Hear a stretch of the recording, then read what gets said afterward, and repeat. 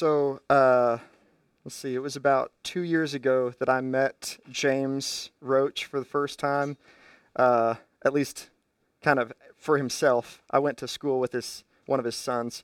But I'll never forget, James walked through those doors, and he's the type of man that once he walked into a room, you knew it. He walked in those doors and basically said, "Are you the pastor here? I'm looking for a church where Jesus is. Is Jesus here?" And I was just like, "I sure hope so."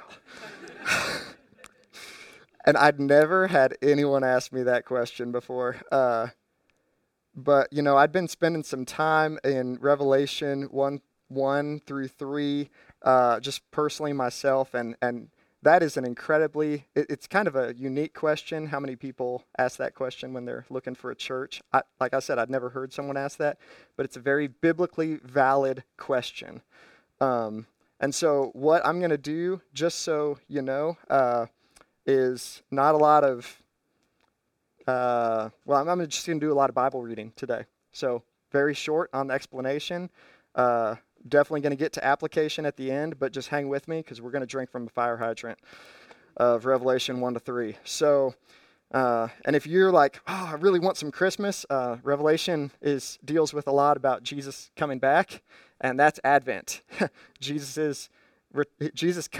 came and he is coming. And in Advent, we hold those two truths at the same time, and we celebrate that. So we're going to see three things. John's description of Jesus, that Jesus walks among local churches. And we'll see what Jesus says to the 7 churches that are addressed in this book that we know as Revelation. And then I'm going to give a short summary for each one after I read it, and then close by with a few applications. So if you want to follow along, the words will be on the screen, but I'm going to start in Revelation 1, verse 4. John, the author, the one whom Jesus loved, as he says in his gospel. John, to the 7 churches in the province of Asia. I, John, your brother and companion in the suffering and kingdom and patient endurance that are ours in Jesus. I was on the island of Patmos because of the word of God and the testimony of Jesus. He was on this island because of his faithfulness. He was kicked out on this island. On the Lord's day, I was in the Spirit, and I heard behind me a loud voice like a trumpet, which said, "Write on a scroll what you see and send it to the 7 churches: Ephesus, Smyrna, Pergamum, Thyatira, Sardis, Philadelphia, and Laodicea." I, John, turned around to see this voice that was speaking to me, and when I turned, I saw 7 golden lampstands, and among the lampstands was someone like a son of man, dressed in a robe reaching down to his feet, and with a golden sash around his chest. The hair on his head was white like wool, as white as snow, and his eyes were like blazing fire. His feet were like bronze, glowing in a furnace, and his voice was like the sound of rushing waters. In his right hand he held 7 stars, and coming out of his mouth was a sharp, double-edged sword. His face was like the sun, shining in all its brilliance. When I saw him, I fell at his feet as though dead. Then he placed his right hand on me and said, "Don't be afraid. I'm the first and the last. I'm the living one. I was dead, and now look, I am alive forever and ever, and I hold the keys of death and Hades. Therefore, write what you have seen, what is now, and what will take place later. The mystery of the 7 stars that you saw in my right hand." Jesus is unpacking some of what John saw already. The mystery of the 7 stars and of the 7 golden lampstands is this: the 7 stars are the angels, which also means messengers of the 7 churches, and the 7 lampstands are the 7 churches. So, okay, we're going to stop. There's a quick summary. On a high level, what do we see here? We see that Jesus is awesome. He is awesome. Fall on your face as though dead. Now, Jesus came as a little baby, and we should celebrate that, but we need to recognize that this is the eternal God. And he walks among the churches. So what we see next is Jesus has some messages to send to individual local churches. So this is the conclusion of our church doctrine, like our series on the church. What does the Bible say the church is? This is our conclusion. I just want you to hear Revelation 1-3. What does Jesus say to these churches? Well, he says he encourages and corrects them. He's saying encouraging things and corrective. And that's what love is. He's wanting their best. So let's just read each of these letters to the churches.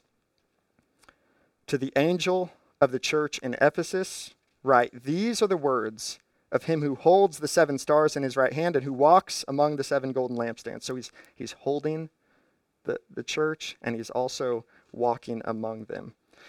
I know your deeds, Ephesus. I know your hard work and your perseverance. I know that you cannot tolerate wicked people, that you have tested those who claim to be apostles but are not and have found them false. You have persevered and have endured hardships for my name, and you have not grown weary. These are red letters in your Bibles if you got the red letter edition. Yet I hold this against you. You have forsaken the love that you had at first. Consider how far you've fallen. Repent and do the things you did at first. If you don't repent, I'm going to come to you and remove your lampstand from its place. If you haven't heard this before, Jesus is threatening that he's going to take away their church.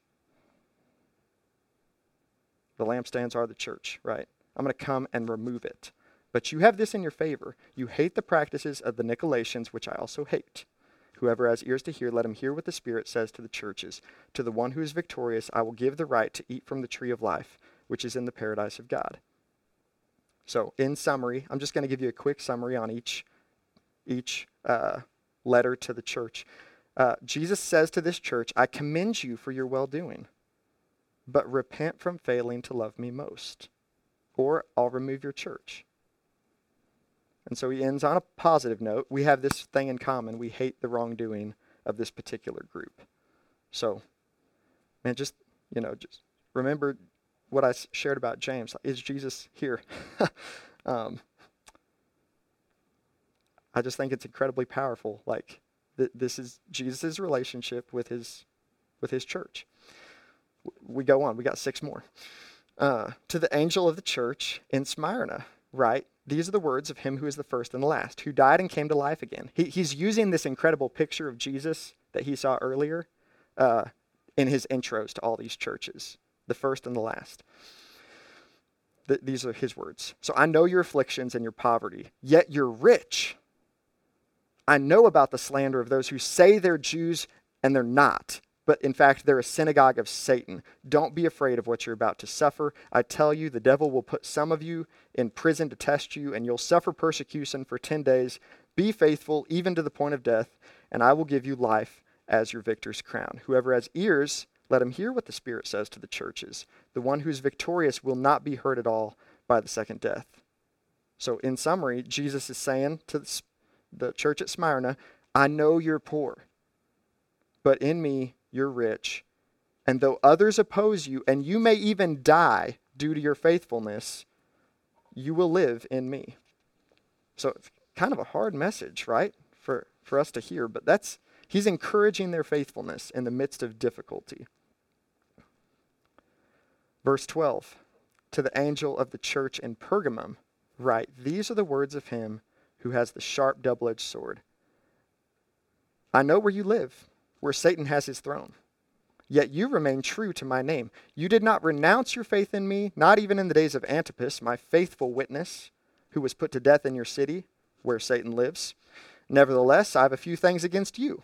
There are some who hold to the teaching of Balaam, who taught Balak to entice the Israelites to sin. They ate food sacrificed to idols and committed sexual immorality. Likewise, you have those who hold to the teachings of the Nicolaitans in your midst. Repent, therefore, otherwise I will come to you, and I will fight against them with the sword of my mouth. Whoever has ears, let him hear what the Spirit says to the churches. To the one who's victorious, I'll give some of the hidden manna. I'll also give that person a white stone with a new name written on it, known only to the one who receives it. We're about halfway through, so if you're a little overwhelmed, I just want to say this. If something sticks out, grab that and keep that, maybe even write it down. And we're not going to have a comprehensive understanding this morning. That's not the goal. But just get something. And I'll help you at the end if you have your hands empty.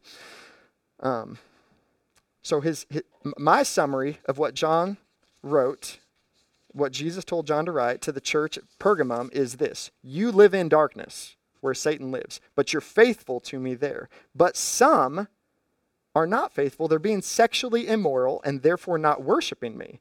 Others are holding to false teaching, so repent.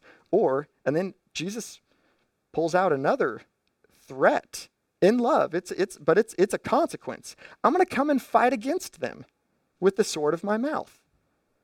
So, yeah. To the angel of the church at Thyatira, write this: these are the words of the Son of God, whose eyes are like blazing fire and whose feet are like burnished bronze. I know your deeds. I know your love and your faith, your service and your perseverance, that you are now doing more than you did at first. Nevertheless, I have this against you. You tolerate that woman Jezebel, and most likely this is a symbol, who calls herself a prophet.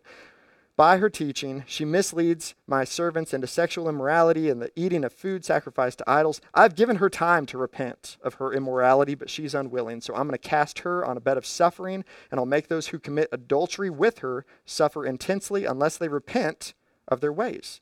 So I'll strike her children dead. Then all the churches will know that I am he who searches hearts and minds, and I will repay each of you according to your deeds.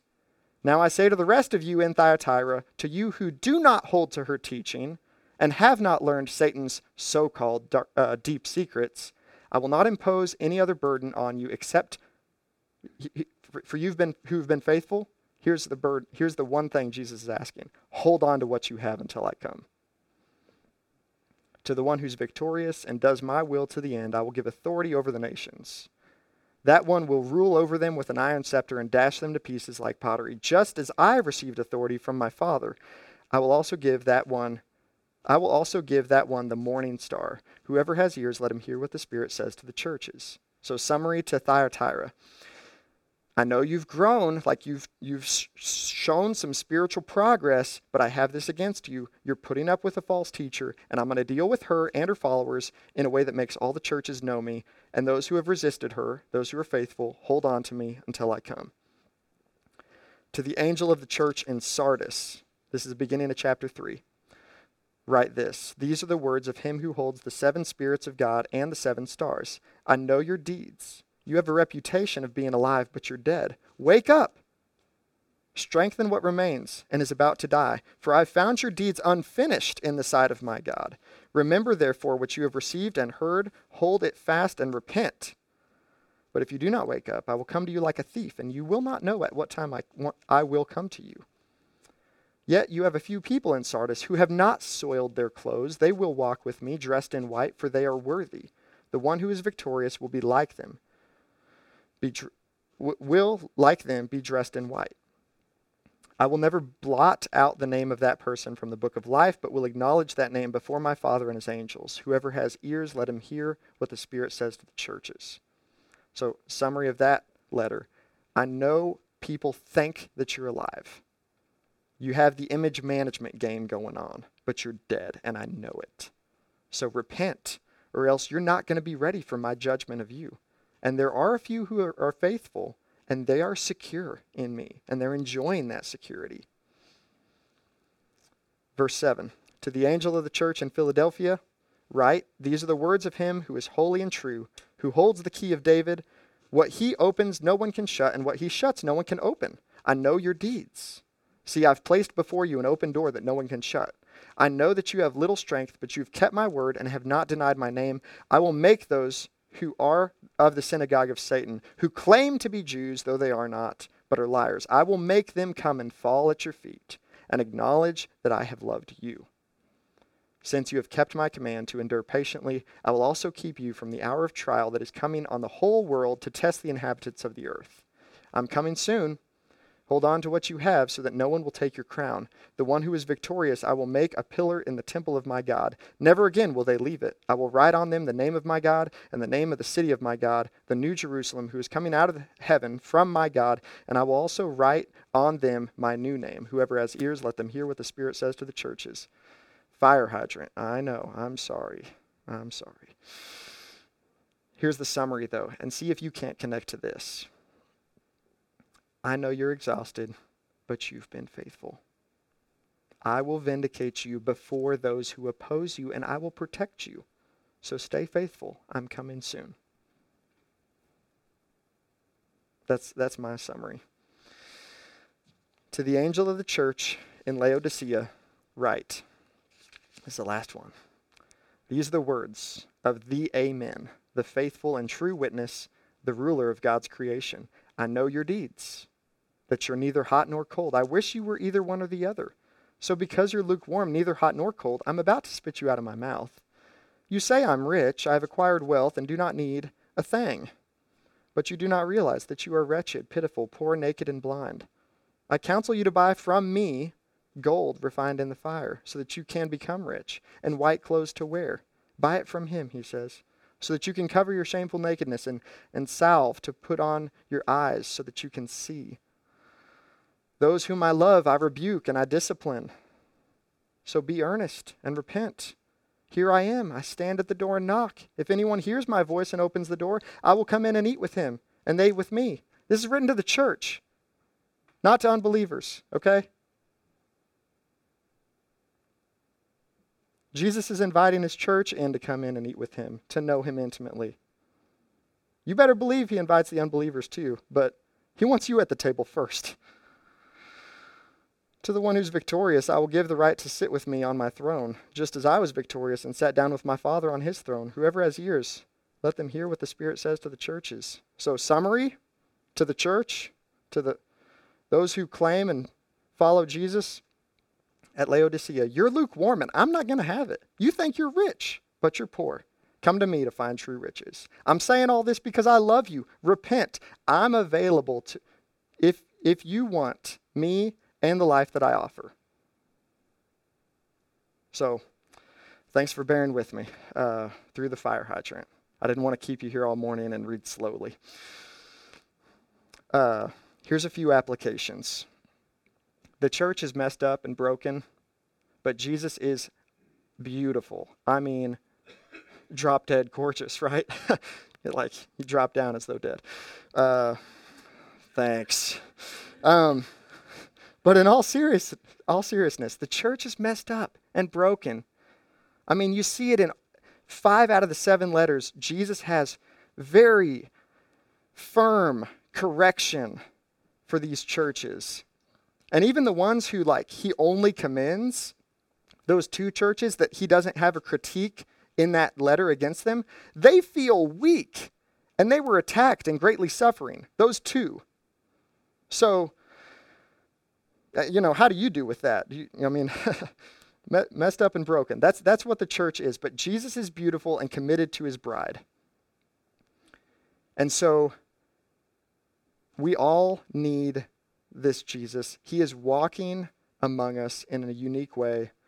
He's offering this life together, not just you and him, but us together and Jesus, and you and him individually. There is individual responsibility here too.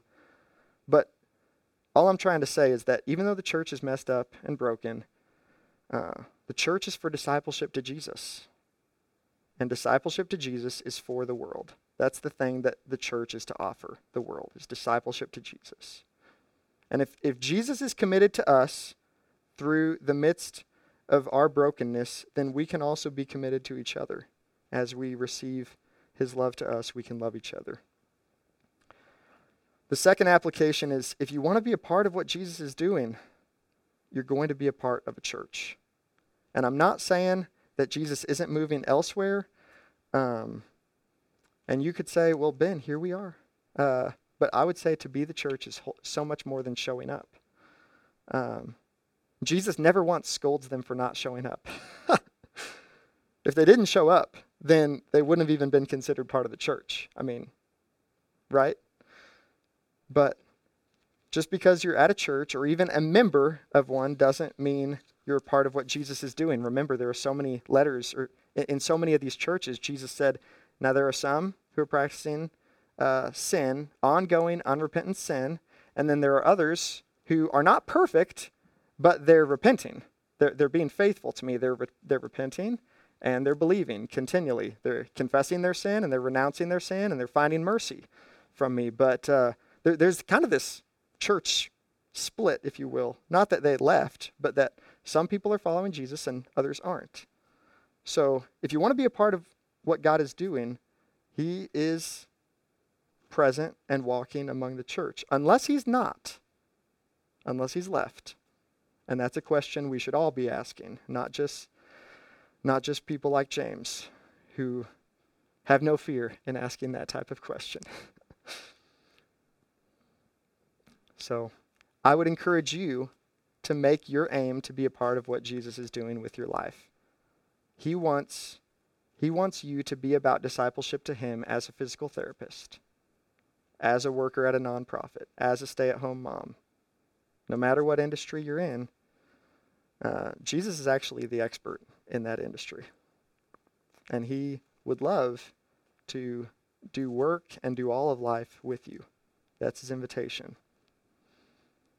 Discipleship is a whole life endeavor. So here's the last application. It's another one that we saw multiple times throughout the letters. Just be quick to repent.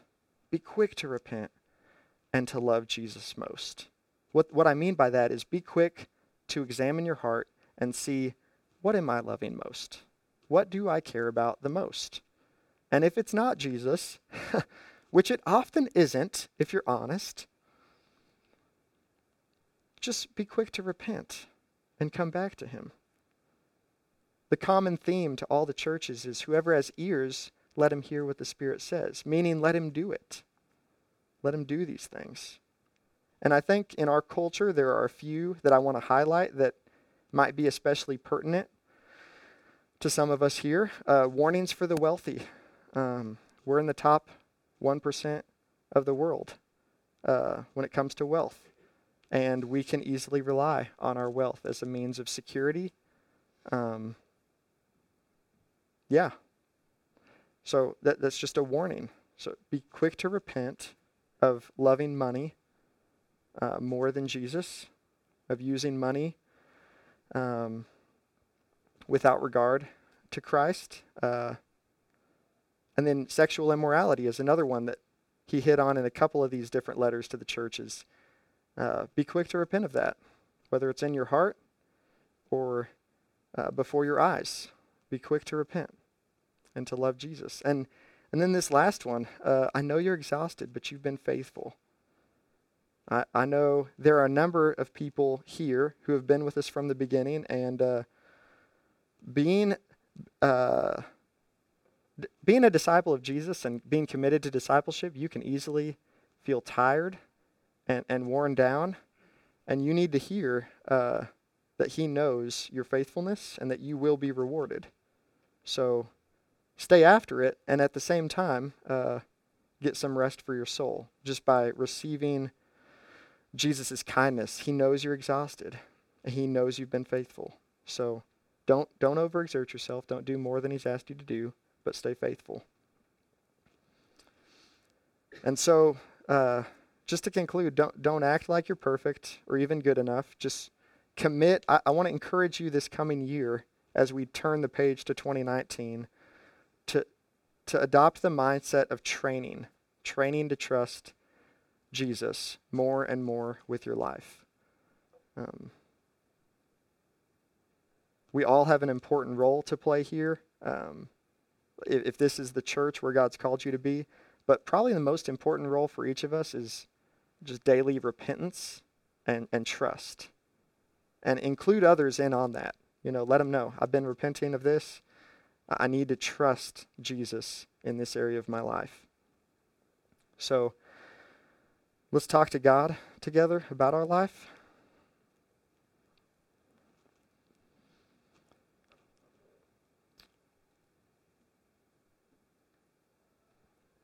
Jesus, in many ways, I don't fully understand what it means that you walk among the churches, but I know there's a unique presence. Your power and your presence is available to the church that you created, that you built. It's not me, it's not the other leadership, but you invite us to join you in what you're doing. And yeah, I pray that the church, both here at Orchard and throughout the whole world, throughout Park City, Wichita, the whole world, would shine like a star, or shine like a city on a hill, like stars in the dark sky. So, yeah, bringing it back down to us, would you show me and would you show each person here what repentance and faith, repentance and trust looks like in their life, and show us any unrepentant sin, because we don't want to drag our feet on what you're doing.